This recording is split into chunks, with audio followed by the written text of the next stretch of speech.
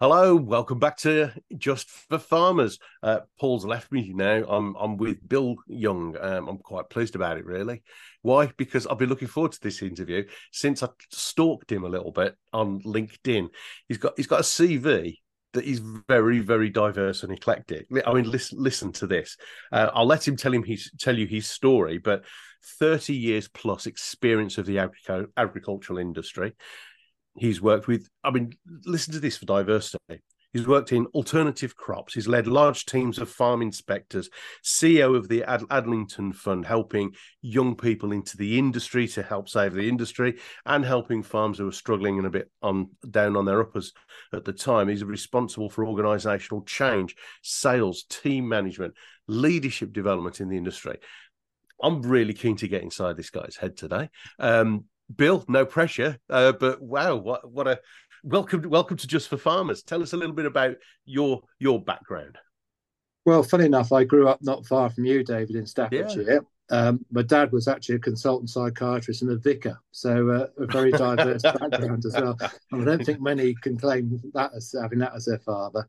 But from the age of about 13, I loved being outside, and there was a dairy farm down the road from me. And I knocked on the door one day and said, "Have you got any jobs going?" And for 7 or 8 years, I worked on that farm at weekends, milking cows, hay, and we used to have our own milk ground, green top milk, and used to deliver that around Stafford as well. It was all part of the process.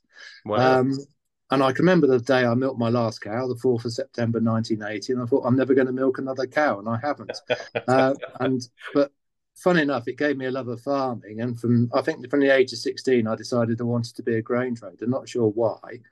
And I did my year out at the farm near Penkridge, and then went to Harper Adams because I wanted to do agricultural marketing and business administration, which is the only course I could find which was sort of relevant to what I wanted to do. And I Yeah. became a grain buyer with a company called Old Acres, which was a brilliant company to do an apprenticeship with, a really good pastoral care. Worked for them for 3 years, and they sold out to Unigate. And I can remember the Unigate directors driving around the yard, looking at what they'd bought. They weren't interested in the people.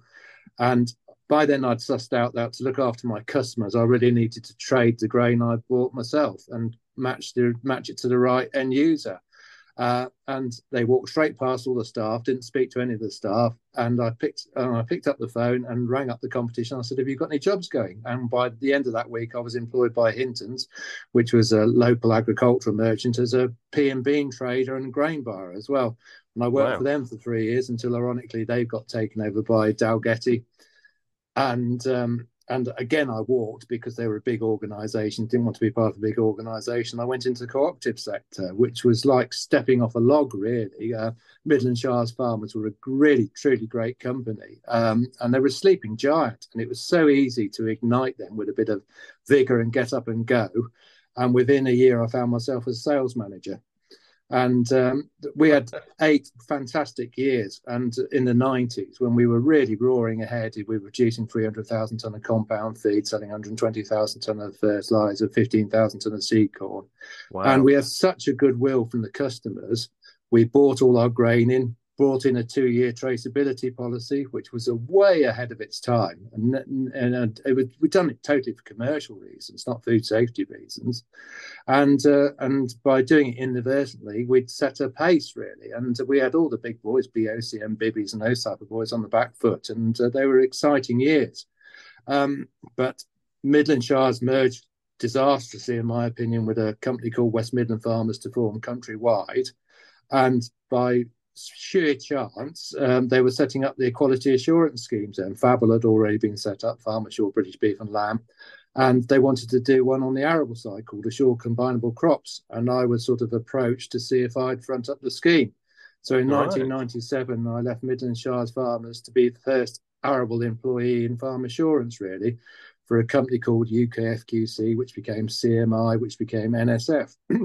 And I was there for 18 good years, starting off with no customers. By the time I walked out the door in 2015, we'd got 35,000, and I'd overseen 1 million audits on farm for red tractor mostly. So that was an interesting Well, learning curve. Awesome. and then Okay. and then I went to the competition for 2 years, which is SAI Global, and again we saw a rapid growth there in just 2.5 years, where we doubled the turnover. So very exciting times, but working corporately has its own pressures, and you realize you're making a lot of money for people who aren't actually within the industry, and actually you don't know. I was ended up working for venture capitalists out in Asia, and I thought this is no good, which is when I decided it's time to put back into the industry, and I went to the Addington Fund as chief executive. So, and that was For those who don't know, what's the Adlington Funds? For those who don't well, know. the Addington Fund was set up in Suffolk in the late 90s by a vicar called the Reverend Richard Addington. And he helped do work with swine fever in Suffolk when the pig industry was really on its knees, and did a really good job just helping out local farmers get through a really bad patch. And the pig farmers have that every sort of 5 years. They're well averse to it, and it doesn't take much to put them on their haunches. They were just about to wrap it up, and then foot and mouth broke out in 2001, and all hell broke loose. And Richard decided to try and help farmers doing that, but of course it was too big a job, and he got moved across, and we went in with the Arthur Rank Centre at Stoneleigh in Warwickshire. It was the Addington, and became the Addington ARC Addington Fund, and that was the start of it being set up as a formal charity in 2001, eventually going off on its own. And it all started off with that foot and mouth relief. Since then, they've given out £12 million in aid to farmers, which is a remarkable achievement. Wow. But Yeah. in so doing, going around doing the relief work during the foot and mouth period, during the 2 foot and mouth outbreaks, actually, they realised that there are a load of tenant farmers who are actually trapped on their farms because they had made no provision for their retirement. The compensation from foot and mouth actually allowed them to get off the farms if they wanted to, but still wasn't enough to buy houses. So they thought, why don't we help farmers buy houses in their vicinity, so they can retire with their heads held high with dignity, and appear, as it remain as pillars of the local community. And when I left Addington last month, we had 64 houses. So that was pretty good, all owned by Addington Fund, mostly for retirement homes. But then we did have a sprinkling of affordable homes to help keep youngsters in the countryside and keep them involved in agriculture as well. Oh, Um, wonderful. and on top of that, we helped farm workers. We had the George Stevens Trust Fund, which we gave out grants to farm workers who were on the breadline. And that's actually this year has been incredibly busy. And then the late Peter Jimman, who was my last chairman, we were also very keen to help do something for youngsters. So we started a young entrance scheme and went out to look for legacy farms. And we've got about 10 legacy farms coming to the Addington Fund, which are going to use for first generation young farmers to give them the first leg up in the farming ladder. And the reason I use the word farming ladder is that was the book that got me into agriculture. And I'd recommend it. It's a great read, written by a guy called George Henderson, which I read when I was 12 living in Stafford. And it's a book about how he got into farming between the First and Second World War and became the largest farmer in Oxfordshire. And in its true sustainable, diverse farming, I think he had 12 different enterprises on the farm. And it was proper, and what goes round comes itself, and how we've gone to regenerative farming. He was a true pioneer in that field. And I read it again the other day just to realise how good a book it was.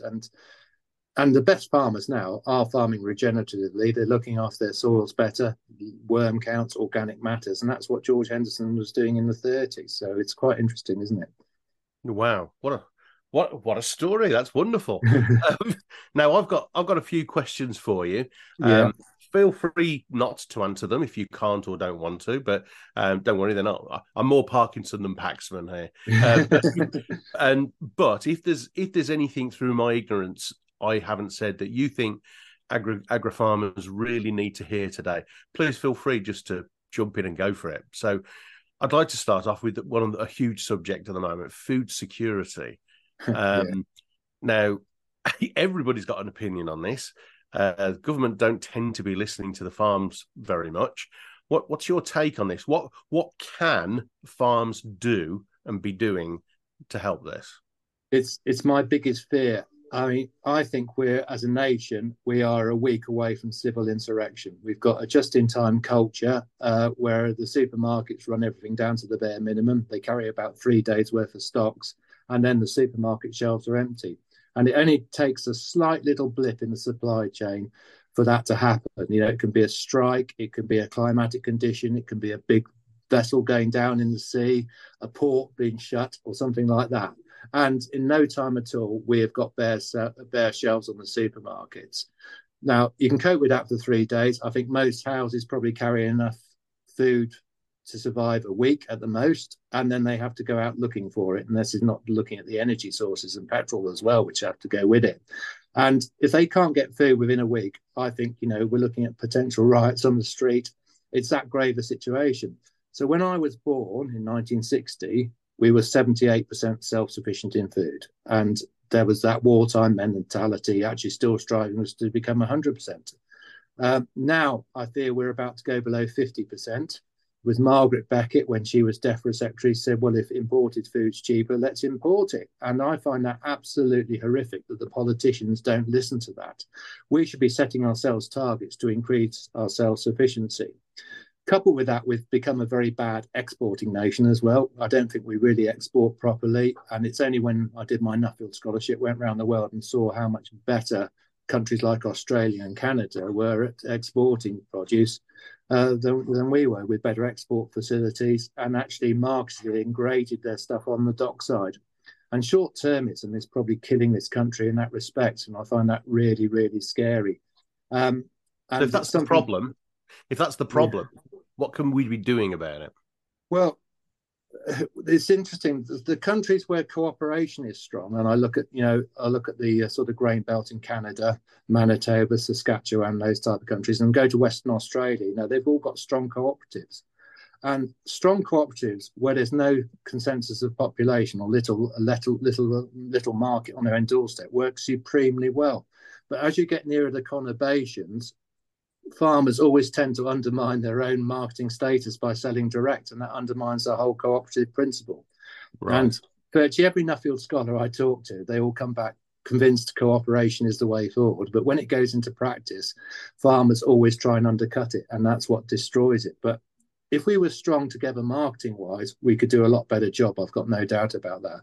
And the investment, and the French are much better than we are. I went round some years ago. I went round a sugar beet factory in the Champagne region in France. Absolutely brilliant. And they built a bioethanol plant next door to it. And I said to them, how did you finance it?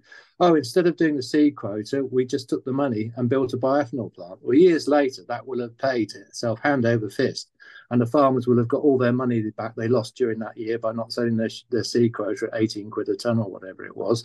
And will have got a full reinvestment on that. So that is long-term, far-sighted investment, isn't it? And we as a nation of that aren't very good at doing it.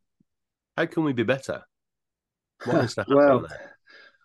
This is where I've probably changed politically over the years. Is I think we're run by conglomerates who always go for the short-term profit, and without the investment in dockside facilities, export marketing campaigns, we're doomed. And you don't get that from multinational companies, I'm afraid. They take the short-term profit, and that is killing us as a nation. And in a strange sort of way, though, it's totally against my political principles. You almost need some sort of government intervention to inspire that.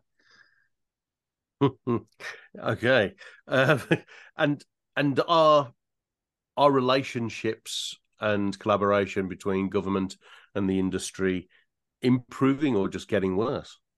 Well, they're not good at the moment. The trouble is there is an urban-rural divide, isn't there, in the country, and you never get anybody in the post long enough to build up a good rapport. I mean, we went through quite a good period. Michael Gove, George Eustace, Victoria Prentice, people of that ilk, and they understood the industry. And I fear now they've gone. You're back to square one again, and it's very difficult. Now we've got Mark Spencer there, who's a great guy, a farmer. He understands it, but actually, how much power has he got in actually pushing proposals and promoting agriculture forward? I fear not much, especially around the cabinet table. So, aside from food security, what would and again, I'm being simplistic, but what would you say is the biggest opportunity for British farming right now, and what's the biggest challenge? Well, the biggest opportunity we've got is to totally reform the way we do it. But I'm totally against the environmental aspect, which we're going down at the moment, because Mm, it's tilted too far the other way. I mean, people won't give a damn where how good the environment is if they haven't got food on the table. And the vegetarians and vegans will be the first to push you out the queue, if they're short of food, and all their principles will go out the window.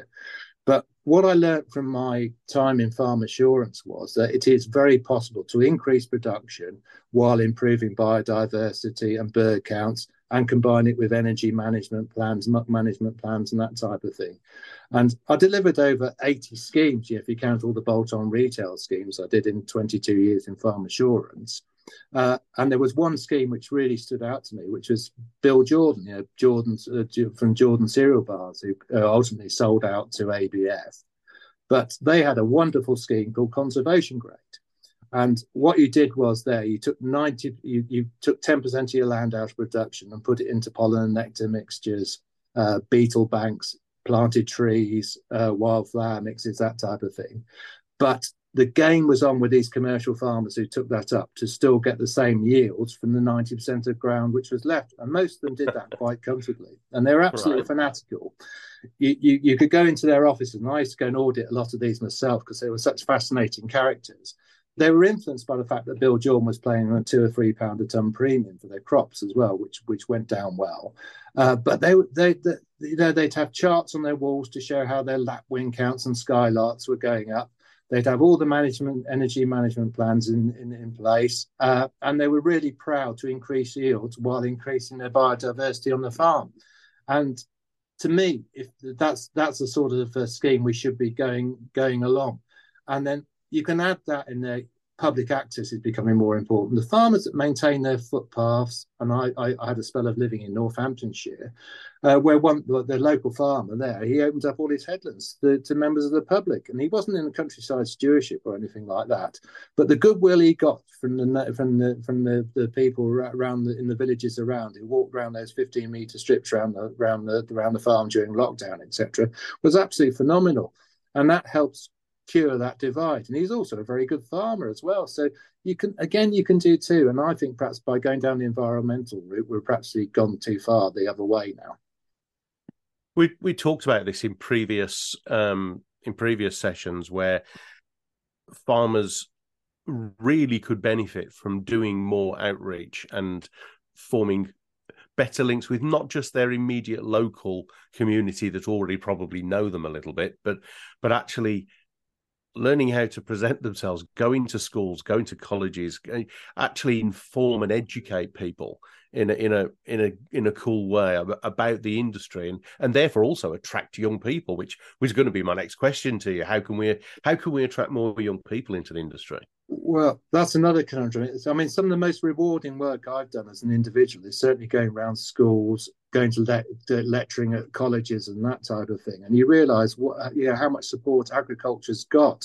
And we do need to open the doors. And there's some fantastic programmes, with Leaf Open Farm Sunday, FACE, those type of things, which really help encourage children, bring them onto farms, and they learn all about the industry. And it's so important.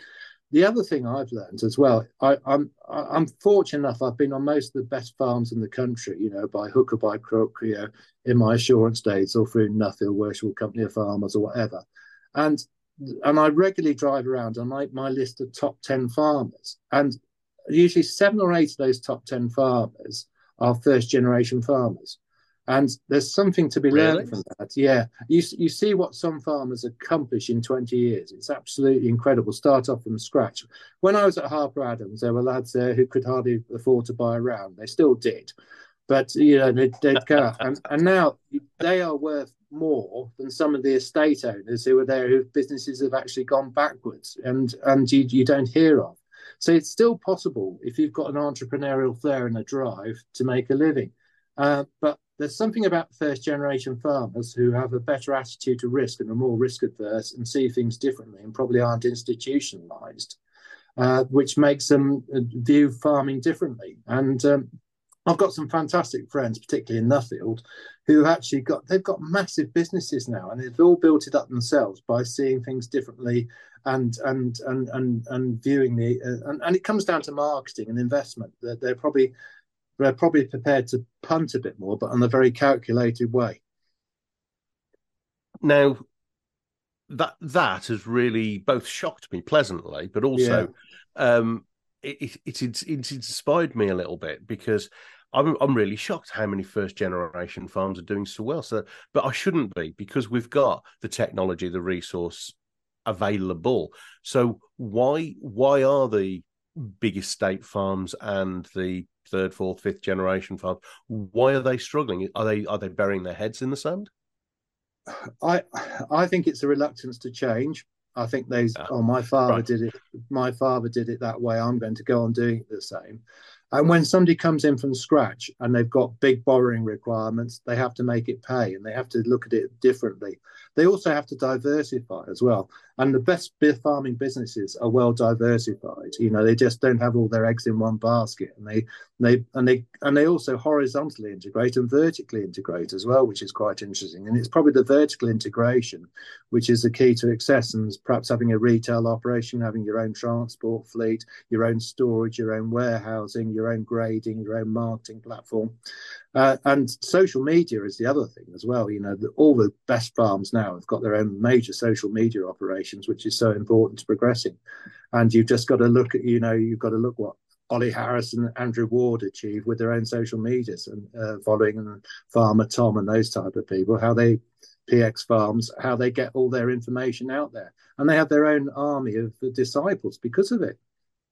It's fascinating to see how many younger farmers are embracing diversity, and it's not uncommon in my research for these podcasts to come across farmers who aren't just farming. They've got 3, 4, or even 5 other different little micro projects on the farm, bringing in an income, keeping the farm sustainable and in business, as well as doing their passion for, be it agro, dairy, pork, whatever, farming. And again, the wonderful diversity of vertical farming and mushroom farming, and I even came across one farm who are making edible ants. Now, edible ants, get that, but Yeah, um, and crickets is the other one as well. I mean, crickets, yeah, yeah. incredible. Yeah, best dog training treats ever. They are, you know. Now, I want to dig a little bit into your expertise around management, because farm management is something you've already mentioned. It's critical to the success of a farm. And if you had a magic wand, what would be the one thing you would advise farmers who perhaps aren't as organised as they should be to do in regards to farm management? Well, I'm old school, so I mean, work hard, play hard. I think the two go together, and if you can get a good team spirit, and I think that's why a number of businesses are struggling in the last couple of years post lockdown, because there's been a sea change in attitude really, and and there is a new generation now which aren't prepared to work the hours that I've worked. I mean, my children have always looked at me and said, "Dad, you're mad. You know the amount of hours you've worked in your time." And they're probably right, but I've always seen work has always been my therapy, uh, and I think now there's a real challenge now to try and achieve the same productivity without without employing more staff. And that is a major issue. And then you look at the wage inflation we've had in the last few years as well, which has Yeah. been incredible. And to try and do those together, I think a lot of businesses have been faced with increasing their staff just to produce what they were doing in 2019, which is a bit scary. Agriculture, on the other hand, I think has been totally in a bubble, really. And it's during lockdown, it just carried on seamlessly, unaffected by it. You know, it's a special industry and all that, and it hasn't gone onto it. But it's certainly supply trade and the ancillary side of it has been affected by it, and probably not affected well by it. And that has presented major leadership problems and productivity problems, which have got to be overcome. And ultimately, probably anything will overcome it. Sadly, will probably be a recession where people actually become less discerning and prepared to work longer hours again. But when that will be or how it'll happen, I don't know. And a guy in Australia has got into big problems for saying that, but that is at the back of my mind, and people will change. Bill, I'd like to keep you for a week actually. It's fascinating. But we've run out of time. I can only say thank you so much. If people want to get hold of you, is LinkedIn the best way, or your LinkedIn, website? or I'm on Twitter, Bill Young NSCH as well. You can send me direct messages. Yeah, and I love talking to people. It's only by getting out and getting a balance of society you realise you know what's going on. And if ever I feel a bit down or a bit stale, the best therapy is to get out and talk to people, isn't it? Happiness to me is walking to a room full of people, knowing I know half of them and should know the other half. So because you always learn something. Good approach. Love Yeah. that. Bill, thank you very much for your time. Bless you, and we'll see you all soon on another Just for Farmers. Thanks a lot, David. It's been an absolute pleasure.